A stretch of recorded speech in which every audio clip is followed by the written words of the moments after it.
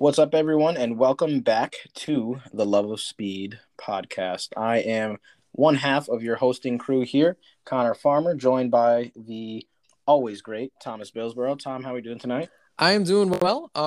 Again with the other half of the team here. I like that. Like the I, change I up of the switched it up intro. on you, switched it up on you a little bit. Tried to Yeah, keep you on your toes here and there. call me off guard. Surprise. Yeah, I do my best. I do my best. We are here getting ready to do a little bit of a roundup of the 2022 Saudi Arabian Grand Prix in Jeddah. Tom, an exciting weekend of racing. One of the, craziest tracks I think we have all year. Did it live up to the hype that we really, that we were really looking at and looking to get into? Oh, I think it absolutely lived up to the hype that we want this track to live up to. But I think that we can all also take a big, sigh of relief that this track is now out of the way and we can move on to Melbourne next, off to Australia, which I'm looking forward to very much so. Absolutely.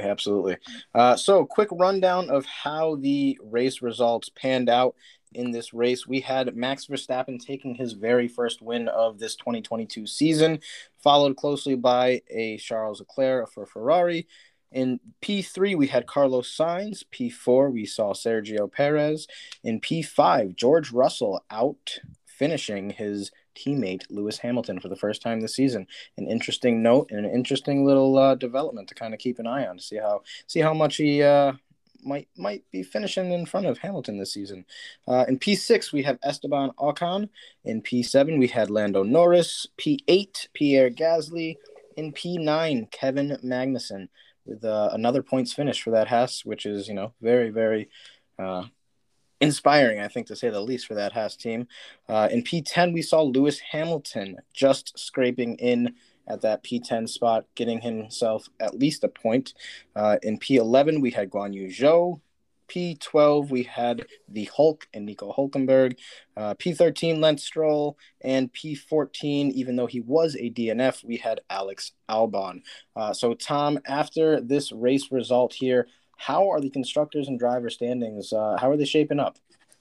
Well, on the driver's side of the championship standings, it is still all Ferrari out at the front. Charles Leclerc currently holds the lead of the drivers' championship at 45 points, followed by teammate Carlos Sainz, who has 33 points. Max Verstappen, after winning in round 2 in Saudi Arabia, now has 25 points, slotted into P3. Here's where the shocker starts to come out, though. P4, George Russell for Mercedes with 22 points, ahead of teammate Lewis Hamilton, who is in P5 with 16 points. Just barely ahead of Esteban Ocon for Alpine. He is sitting in P6 ahead of Sergio Perez. Kevin Magnussen slotting into P8 with 12 points currently. A great start to the year and a great comeback for Kevin Magnussen. Valtteri Bottas, he is holding firm in the top 10, holding on to the 9th position with 8 points. Lando Norris, after a rough start to the season, a little bit of a turnaround in Saudi Arabia. We'll see if they can continue that form, though. He's currently 10th in the Drivers' Championship. Followed in suit by the AlphaTauris, Yuki Tsunoda is also ahead of Pierre Gasly. They're both tied at 4 points apiece, but Yuki Tsunoda is ahead on finishing results. Fernando Alonso is in 13th with 2 points, followed by Zhou Guanyu. Mick Schumacher is in P15, followed by Lance Stroll, Nico Hulkenberg, Alex Albon, Daniel Ricciardo, Nicholas Latifi, and a non-contest but still in the results, Sebastian Vettel. On the constructors' side, it is Ferrari out ahead at 78 points, followed by Mercedes and Red Bull Racing. Slotting into P3 now with 37 points after a strong result in round 2. Alpine are in 4th ahead of the Haas F1 team, running one-legged in Saudi Arabia due to Mick Schumacher's heavy crash in qualifying. They are ahead of Alfa Romeo, AlphaTauri, McLaren in P8 with 6 points ahead of Aston Martin and Williams. I think that is probably one of the craziest, in terms of the constructors, one of the craziest lists that we've seen or heard in quite some time in this on this platform. Tom, after seeing that and seeing this all kind of develop in these first 2 weeks, how surprised are you that we are where we are in terms of the constructors and some of the results that we've seen so far? In terms of the constructors, I'm not surprised, actually, because Ferrari has been talking about this project with this car since 2019 now. that when these new regulations came into effect and when it was these new cars, they were going to be at the front. And they have quite the sizable margin. I mean, Mercedes is behind, but in terms of pace, it's going to be Red Bull that I see overtaking Mercedes in the Constructors' Championship. And if anything, Mercedes is a bit of a surprise to me that they are in second given their pace, especially given Lewis Hamilton's last weekend.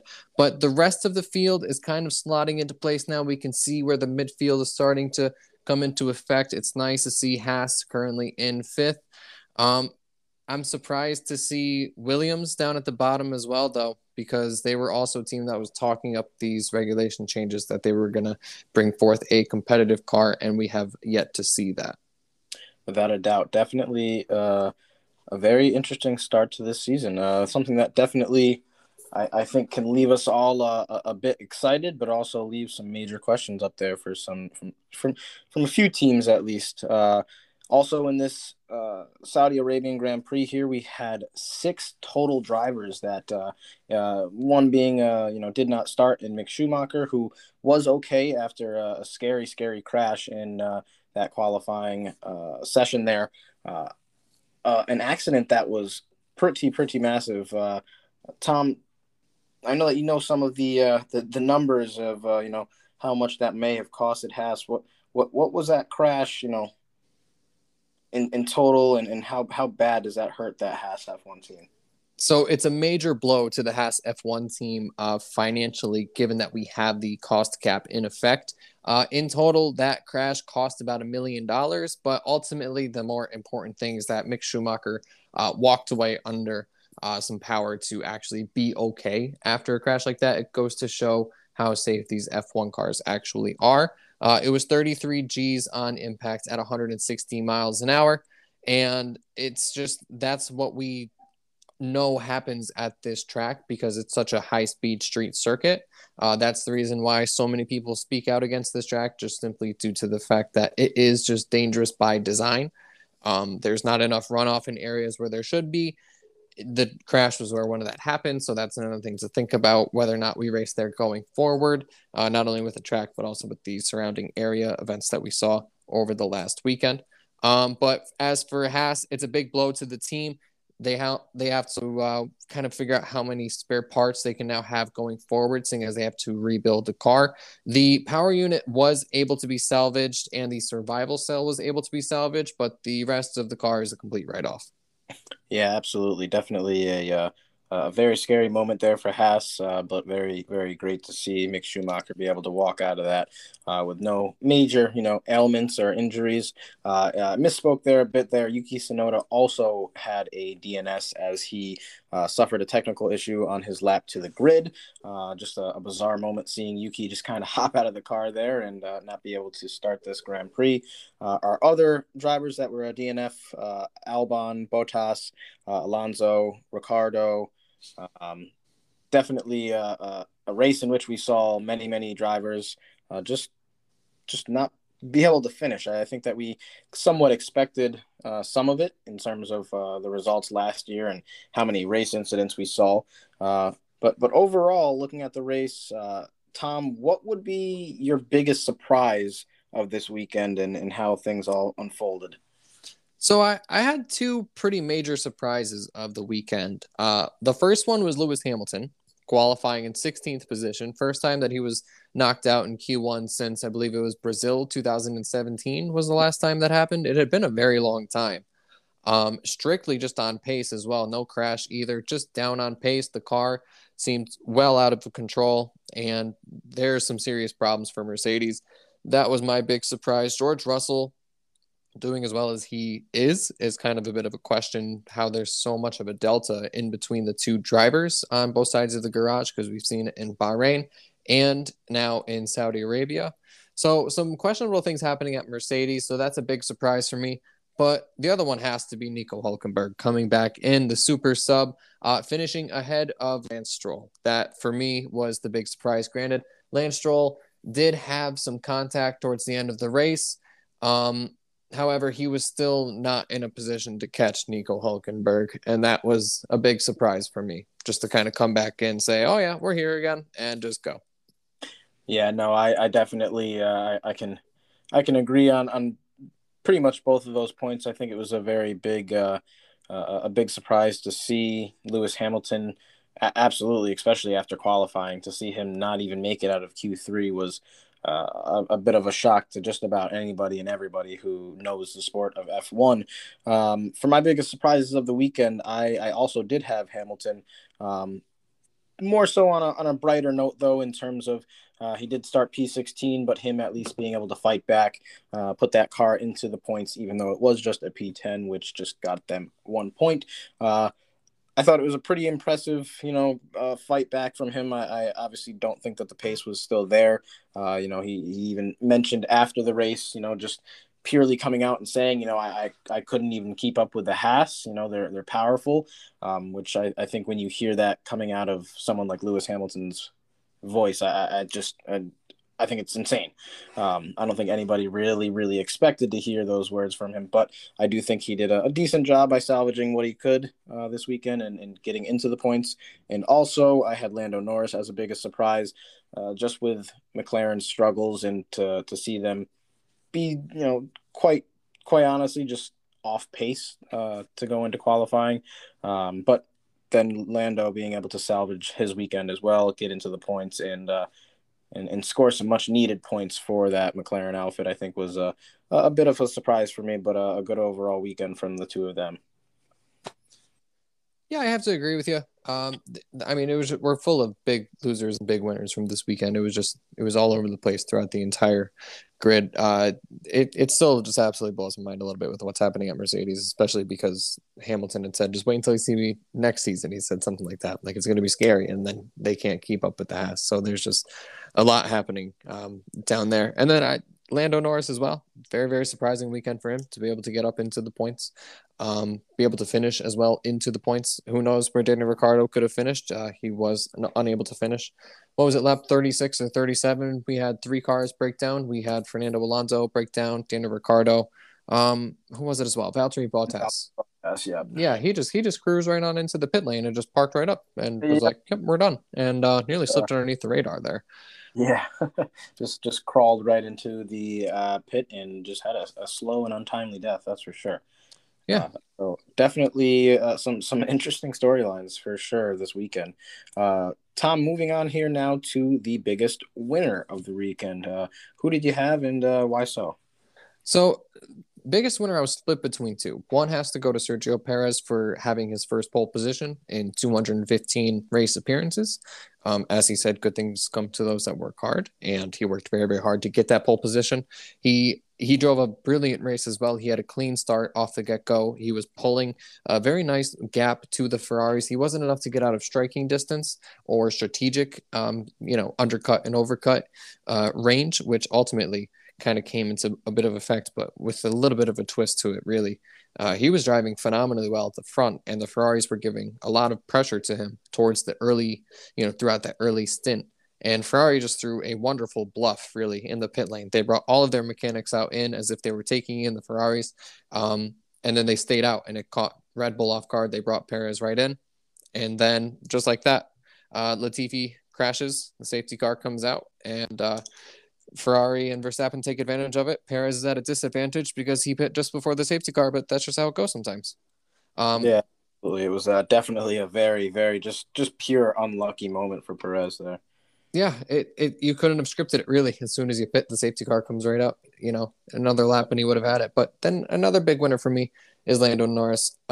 It's questionable to see if they can keep that form up going further, though, especially with some of the comments that Lando Norris was making in the post-race show, saying we're due for some tough weekends. And you could tell just with the car, just with how it handles. It seemed as if it fit well for Saudi, but it doesn't really look like it's going to handle well in some of the slower speed corners. And Saudi Arabia is full of high speed corners, and that's kind of where it seems to be a little more comfortable. So tough times ahead for Lando Norris, but a big win for him this weekend. Tough for the other side of the garage with Daniel Ricciardo. Yeah, absolutely. I definitely I think it's one of those bittersweet weekends where you have you have a driver who gets into the points and kind of has a little bit of a bright spot, but at the same time, then you have a DNF, and again the pace just overall isn't there. So definitely some massive question marks over at that McLaren garage there, and it's just going to be an interesting season to see if they can figure things out or if they'll continue to struggle. My big winner for the weekend, kind of going along with what you said with Sergio, I'm going to give it to Red Bull as a whole. I thought it was a great weekend for them overall. Obviously, Perez with that pole position, just a superb driver. We all know, and he's worked so hard to get where he is. Had a great race, really. Again, if he wasn't struck in by that just insanely unlucky, safety car, who knows what the race results would have been. But definitely we feel that it would have wound up a bit different for him. But a big win for Max to kind of bounce back from the first Grand Prix. Both of them DNFs, both of them just going out very, very unlikely in that first weekend, and for them to score some very big points here. I think it was a big win for Red Bull, puts them right back in contention, as we knew that they probably would. But definitely has to be a feel-good weekend for them in terms of the results that they were able to produce. Anytime that you can bring home a win for the team, it's always a good weekend to produce. And then a couple of good statistics for Max Verstappen as well. He's won a race in every season that he's competed in now from 2016 to now. He has 21 wins. He's tied with Kimi Räikkönen on the all-times list. So a positive weekend for them. You can see the strengths of the Red Bull. They seem to be a little bit quicker in the straights. Ferrari seems to have a little bit of an edge on them in the corners, but it's not too big of a difference between the two on the straights either. I think Red Bull just has maybe a slight little bit advantage with the DRS systems, which an interesting play of the DRS this weekend as well. We saw Charles Leclerc and Max Verstappen having a couple games of cat and mouse sometimes heading into the last breaking point before the main straight. But at the same time, what can you expect when you line up one DRS straight after the exact other with the detection point at the end of the first one? That's of course going to happen. But this is interesting going forward as to what we're going to see now. But we can see now that it's going to be very tight between Red Bull and Ferrari going forward, and the issues that we saw with Red Bull early on in the season, round one, it seems as if they're on top of them now, but maybe not at the sister team AlphaTauri with Yuki Tsunoda having some issues throughout the weekend. Issues in qualifying, and as you said earlier, not able to start the race. So just kind of interesting to see what's coming out of the Red Bull powertrain development now. Yeah, without a doubt. And then in touching back with seeing those Red Bulls and Ferraris fight back and forth, seeing Max Verstappen and Leclerc there both lock up to try to get into that DRS detection zone. Just it was incredible racing. It was when people say it's a game of chess. At 180 plus miles per hour, it really was them playing a game of chess to see, hey, who can get there first, but at the same time, who can stay behind to get that advantage. It was an incredible display by two brilliant drivers, I think. Oh, I loved it. I thought it was extremely entertaining for sure. And lap after lap, they were just fighting throughout the entire duration of the race as well. Early on, after the safety car restart, is pretty much just them chasing each other down. And I love that this season now we can see that it's not only when you make a pass ahead of a car that it's game over. The car behind now has the chance to stay behind closely, keep up, and mount an attack back as well. Through the pursuing and following laps, where earlier on the last generation car, we weren't quite able to do that. So I like that we're now able to see that closer battling that was promised. It seems as if the new regulations are coming into a positive shape up after all, and we'll see if that will continue going forward. But it's going to be tight, as we knew from Verstappen and Leclerc, and might as well strap in now before it gets too crazy. Absolutely, definitely, it's playing out to be a very, very exciting season. So I think that we all as F1 fans can be very, very grateful for the great racing that we've seen so far. Moving on here to our biggest loser category. Tom, I'll let you start this one off because I know that we're very ready to hear mine. But I'd like to hear what you have and who and why your biggest loser was. So I have two big losers from this weekend. One of my big losers is Haas and Mick Schumacher because they have to rebuild the entire car now. That's pretty unfortunate. I don't know if you've kind of realized it takes a very long time to build a Formula One car.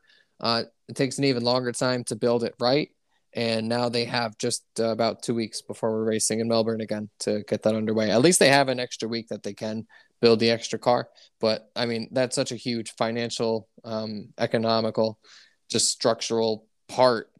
The car, you need it, and it's in 2. I mean, it's not good. At least the driver's in 1 though, but big loss for Haas this weekend. Secondly, my big loser from this weekend is Alfa Romeo. Valtteri Bottas had a DNF. I don't think anybody would have really noticed it either. He didn't stop on track. I mean, he just cruised right on into the pits and just parked up, said, yeah, no, we're done. And then Zhou Guan Yu, out of the points, just off the pace. Sloppy weekend. It didn't really seem to come together too well. At least he kept it on the track, though, but he just seemed off the pace throughout the weekend. And Alfa Romeo needs more weekends like they had in Bahrain if they want to make sure that they stretch clear of AlphaTauri, or even McLaren behind them as well. They need to catch up at this point to Haas and Alpine. Yeah, without a doubt. It definitely was a tough weekend, especially for Alfa Romeo there after what seemed like it was going to be a pretty promising weekend, I think, for especially Valtteri Bottas. It seemed like he had pretty good pace the entire weekend leading up to the race. To see him DNF was definitely a little bit disheartening, but I think that it is a situation in which even with Zhou there finishing P11, I think he still had decent pace, not great pace. But he still has shown some pretty impressive, at least from my eyes, some pretty impressive composure as a rookie. He seems like he's kind of learning and fitting in pretty well to this F1 platform. So I think it's a bit of a bright spot, at least, that Alfa Romeo can put on themselves to say, at least, we're now 2 races in, and we've seen 2 pretty clean races from the rookie. Definitely more than some teams can say when they bring in rookies. So True. Yeah, that's true. Yeah, so Yeah, he has positive going forward for sure. Absolutely. But definitely, like you said, big things to work on. So I'll now swing it over to my biggest losers. And for all of our Canadian viewership out there, I promise this is no knock to you at all. But my biggest loser for this weekend, unfortunately, is the Canadians. And in that regards, it is Lance Stroll and Nicholas Latifi. Lance Stroll finished this Grand Prix P13 behind his temporary stand-in teammate, Nico Hulkenberg. Was more than a lap off the pace of the leader. And then Nicholas Latifi, unfortunately, he Latifi'd. Are you kidding me? He Latifi'd, and again, the second year running, crashed at this Jeddah street circuit. An unfortunate result. It was a bit of, I think, just him trying to push a little bit harder than what he may be capable of. And again, it is a very, very tough track. But I just think it was a rough weekend for the Canadians. I think at Lance Stroll, we definitely we need to see him competing a bit more. And if he can't compete with a temporary teammate who literally just was like, hey, here's the car. We need you to sub in basically for, a race or now 2. It's not the greatest of signs to see for that Aston Martin team. And then to see Nicholas Latifi again crashing, it just is leaves a bitter taste, I think, in that Williams team's mouth. And then obviously having both cars unable to finish was definitely rough. But I think this was a rough weekend for the Canadians. But other than that, I love them. I think they're great. But it was a tough weekend for those 2. Definitely need to see some improvements, I think, on both ends. Latifi last season, and he Latifi'd this season at the same track, and we're calling it the Latifi. I love it. That's great. Yeah, unfortunately, the Canadians. Sorry to the neighbors up north. Sorry to the neighbors back home, really, because we're from up north.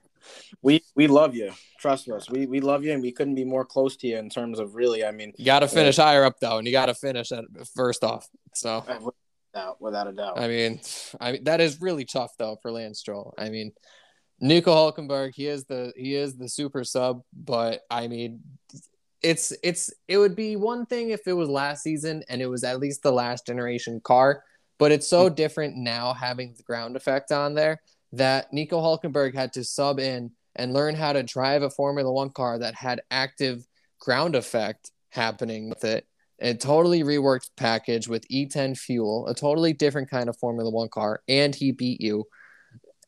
That's pretty bad, actually. So, unfortunately, yeah, the Canadians, I'm going to go ahead and pencil them in on my biggest loser list as well. And yeah, unfortunately, Great White North neighbors, y'all got to finish a little higher up the list.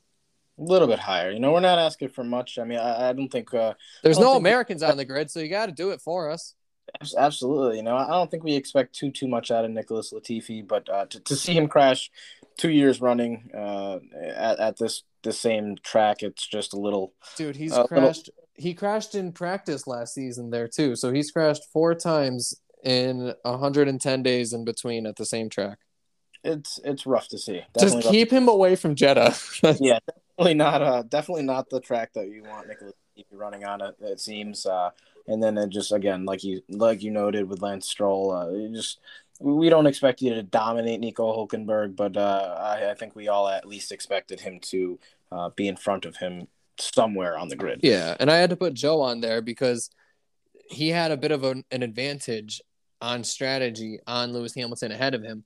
I mean, granted, he finished about like 9 seconds or so behind him, but at the same time, Hamilton was so caught off by those lap 37 incidents with the pit lane being closed that Joe had the advantage where he was able to get into the pits. Absolutely. So he should have, I think, kind of, but at the same time, it's only a second race in F1. So, I mean, you can't really be too hard on the kid. He's got some potential going forward. We're still to see some big incident involving him. So he's doing better than our last class of rookies that came through. I'll give him that. He's definitely got some spots that he needs to work on, but I think it was definitely I think it'd be fair to put him along the group of biggest losers just in the Alfa Romeo outfit as a whole. Tom, you had the Torpedo of the Weekend award as well. Who and why with that award? Oh yeah, Torpedo of the Week. This is my favorite award. We saved the best for last. This one is my favorite. This one is a special award for someone that just decides, you know what? You see that gap? That's not really a gap up the inside, but even though I'm half a car length back, I'm going to just send it up there anyway and hope for the best. And he ends up crashing both of them out. Oh yeah, it's that guy. It's the Torpedo of the Week, and it's going to Alex Albon this weekend. I have no idea what he thought kind of gap was there. He was not alongside. There was not a gap there. And he literally just said, you know what, we're just going for it. So, Torpedo of the Week, he caused severe damage and took, it was just bad. Took himself out. One to forget if you're Alex Albon. Not off to the best start with Williams. Not the best start of the year for Williams, but Torpedo of the Week this time goes to Alex Albon. Yeah, he definitely was very Yuki Tsunoda-esque in terms of really just diving. Oh, there was no gap at all there. That move was never on. I mean, there was a gap, but there wasn't at all a gap for him to go through. So it was just kind of like he saw a hole and was like, well, I see a little daylight. And he just went for it. Definitely not the move he should have tried to pull. Nonetheless, on lap 47, really seemed like it was maybe just a last valiant effort to just get some progress. But nonetheless, it was definitely not the best move. A pretty pointless move on Alex's end. Fernando Alonso almost got this award, though. Yes, he did. We haven't even talked about that yet. I mean, Connor, what did you think about the Alpines fighting it out early on in the race? I thought it was awesome. I'm not going to lie. I know a lot of people disagreed with it in terms of, you're losing pace, you're losing this, you're losing that. I think it's no argument that the Alpines aren't going to be fighting necessarily for a podium. So why not let them, battle it out with each other? They seem to have some decent pace. They might have, he might have been able to fight that Mercedes outfit and George Russell, or maybe even, squeak into, that fourth spot a little bit here and there if they just would have, let Alonso go. But I think it was nice to see the team just kind of letting Alonso and Ocon just battle it out. Like, hey, listen, you guys are out there. You're not necessarily fighting for a higher grid position other than the two that you're fighting for right now. So go for it. I will say, though, I think that a few of the late moves that Esteban pulled in terms of defending some of Alonso's moves were a little risky in terms of I think there was, if there was a collision, it would have definitely been easy to pin it right on Esteban. But I think other than that, it was fun to see. It was fun racing. They seemed to, somewhat enjoy being able to race each other back and forth. So I enjoyed it. I just do think that a few of the moves that Esteban had were just a little risky on my part. I absolutely loved the battle between those two. I thought it was edge of the seat stuff. I thought it was super exciting. I thought it was a great show between the two, attacking and defending. Some of the moves from Esteban Ocon were pretty late, though. I will agree with you on that one. But at the same time, he wants so badly to assert himself in the team as that number one driver, as that young kid who has the future, because he knows that he has Piastri in the garage now who wants to be that as well. So he has to try to assert himself over Fernando Alonso. Right, and who better to beat than a world champion A driver, two-time world champion at that. who clearly has some pretty impressive rate or pace at his age in that outfit. So he definitely, no matter how old, he definitely is still getting on pretty well with that car.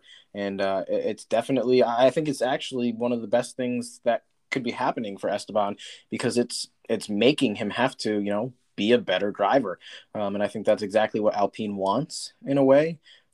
Because if he can assert himself and really establish himself as that number one over at Alpine, then that gives them, I'd say, probably a little bit easier of a decision when it comes to, whether or not Alonso sticks around or they get rid of Ocon in the end. Yeah, I mean, there's nothing wrong with Alpine having a Esteban Ocon and Oscar Piastri lineup. You have two young talents at that front.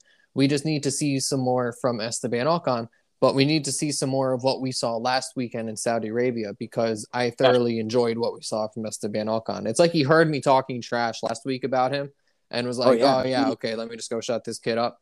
And he did. So to watch and learn, and he definitely put on a show. It was very impressive. Even the finish there, being able to outlast Lando there, it was. There was a nice little last lap duel between him and Lando, finishing. I think it was a little less than like a 100th of a second there that he beat Lando on, which was just, it was overall, it was very impressive by Esteban. I was very pleased to see how he got on in terms of this weekend, and I think it's a massive building block for him, I think, to be completely honest. Esteban Ocon beat Lando Norris to the line by 9/100ths of a second. Wow. Yeah. No, that's for reference, that's a blink of an eye, pretty much. Absolutely. I mean, it couldn't have been closer, and I think, as much as it probably hurt Norris to not be able to catch him there at the end, I think that's another, maybe building block, so to speak, for that McLaren outfit to, at least be that close and competing with the Alpine. It's another one of those, like, it can be a building block for both. It could be for Ocon that he had a solid race, and it could be for Norris that, although he wasn't able to catch Esteban Ocon at the end, he was able to finish P7 ahead of Gasly and ahead of Magnussen, especially ahead of Magnussen, because that's a Ferrari power unit. But this does show that, in my opinion, that Alpine, that looks quicker than the Mercedes power unit of the McLaren. I'd have to say it does. I was very impressed with the pace from the Alpines. I never would have thought that I would have ever said the Renault power unit seems quicker than the Mercedes. Yeah, definitely. It's been a massive head scratcher to start the season with how massively the Mercedes power units have struggled. But look at George Russell. I mean, right, which is, it's just P5 and 18 seconds clear. About 16 seconds clear of Esteban Ocon across the line. Right. It really, it doesn't make any sense at all. 40 seconds clear of Lewis Hamilton. Yeah, no, it's wow. It really, it just makes you wonder. I mean, we know that they had they made some slight changes in terms of their rear wing this weekend, which definitely were very interesting, to say the least, I think. And then, you heard just Lewis Hamilton just straight up say, the car was just undrivable when he was, going out for that qualifying session there. And after not making it past Q3, he just said, we made some adjustments that we thought were going to be right. And apparently they were wrong.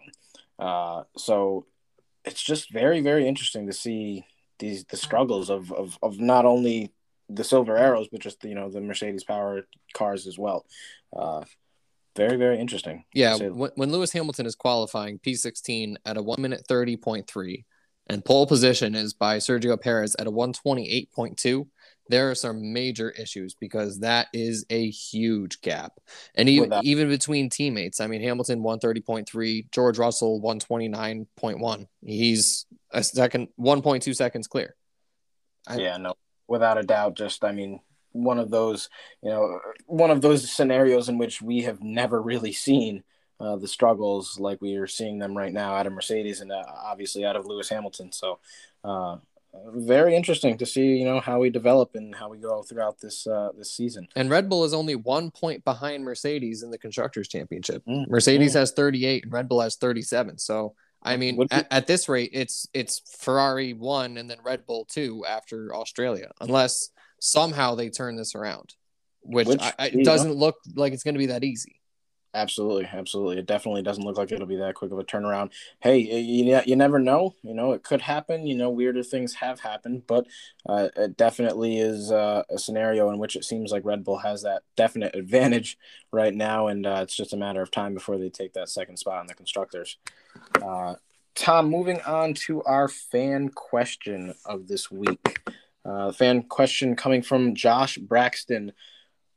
We are now 2 weeks into the 2022 season. Do you think that Williams has a chance to score points before the end of this season? Well, I wouldn't say that it looks good for Williams right now. They are well off of the pace. I can't pull up a delta off of their race result. Let me look at qualifying, for example. Alex Albon was P17 at a 130.4, and as we said, pole position was a 128.2. Latifi was a 131.8. So Alex Albon is 1.4 seconds ahead of Nicholas Latifi on qualifying pace. That's pretty astonishing. But at the same time, they're still fighting for P17 and struggling to get out of Q1. It doesn't look good for Williams. I'm not really sure. The car just didn't look planted in preseason testing. It looked squirmish. The rear end didn't look too, solid around. Just it didn't look like it wanted to work for the drivers, and still doesn't really look like it wants to work for the drivers. I would say Alex Albon has a little bit better of a grasp on the car than Nicholas Latifi does.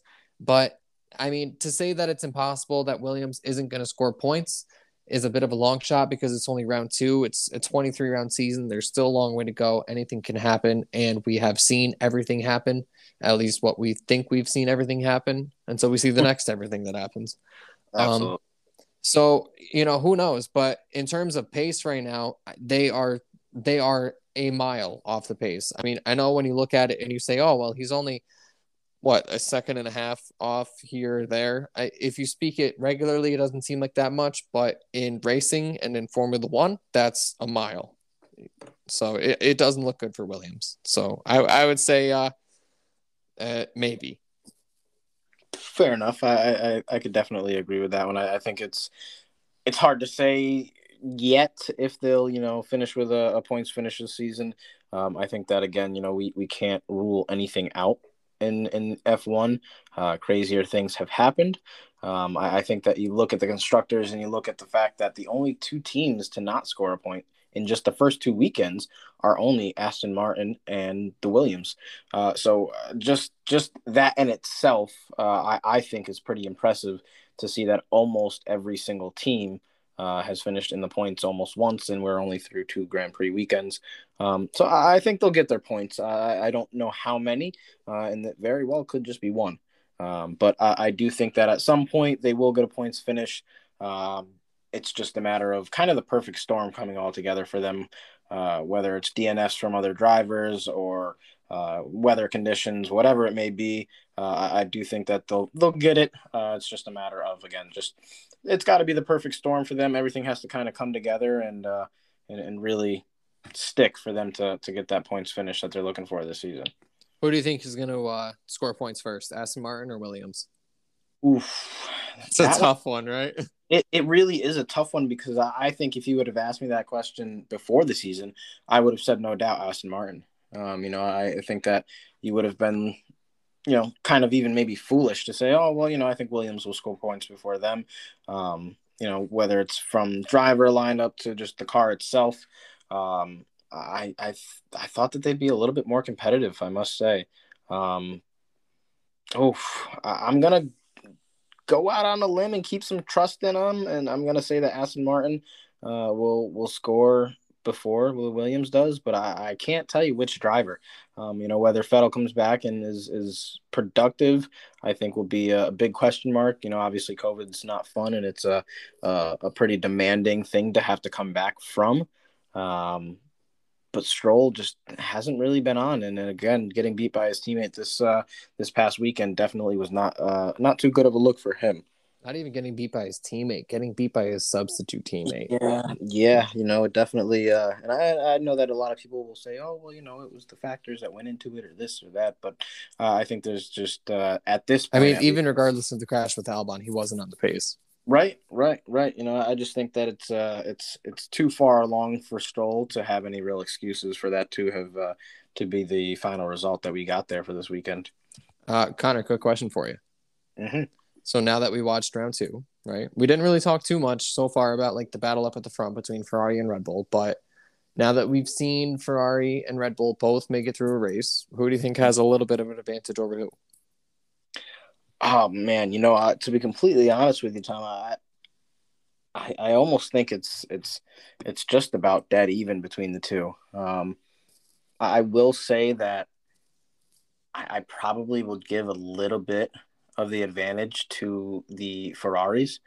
I think that overall, they might not have as much pace, maybe in a straight line as the Red Bulls do, but I think that they are just both. Between Carlos, between Charles, I think that they are just completely locked in terms of just an overall balance of a car.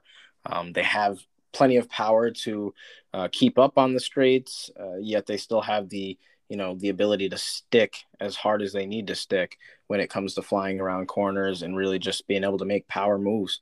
I think it's insanely close. I think that it's as close as a hair really in terms of the Ferraris and Red Bulls, but I think I would have to give it right now to the Ferraris at this point. It could change very well now that, Red Bulls seems, knock on wood, to have figured out some of the issues that they dealt with in the first Grand Prix. But I think I still would have to give it to Ferrari for now. And as we get to the next couple of Grand Prix, it may shift into Red Bull's hands. But for right now, I think that Ferrari could run away with this season pretty easily if they're not chased down soon.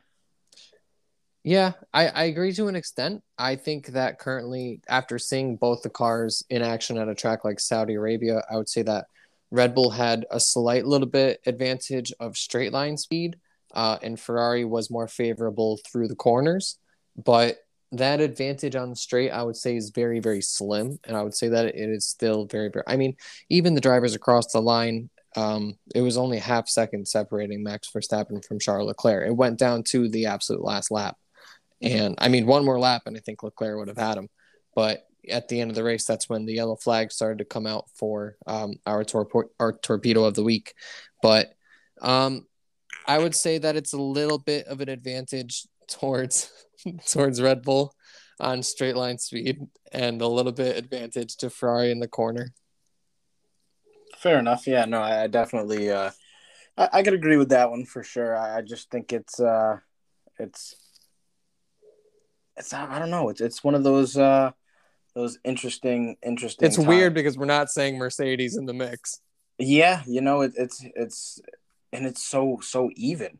Like you said, I think it's just so close right now that it's weird that we're this close to see two teams that, obviously we're used to seeing Mercedes and Red Bull, but it always seems like Mercedes just always had that upper hand.